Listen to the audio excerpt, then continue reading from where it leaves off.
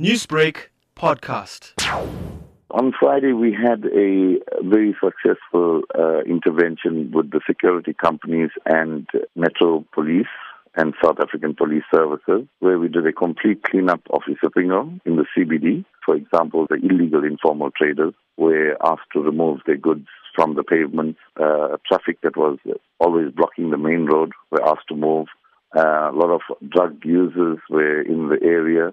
They had to be removed as well.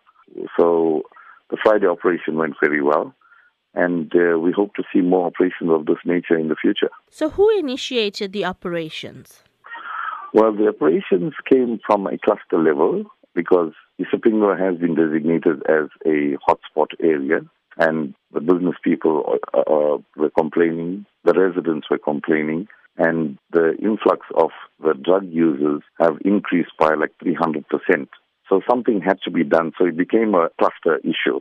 So the operation came from the cluster officers, and public order policing was also called in. And under the guardianship of Brigadier Mgobozi, we have our every Friday cleanup operation.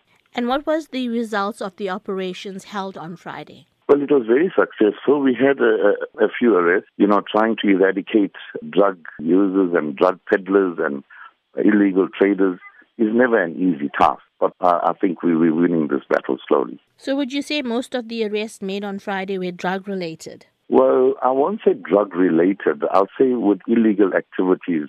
And we always turned a blind eye to it because it was never an issue.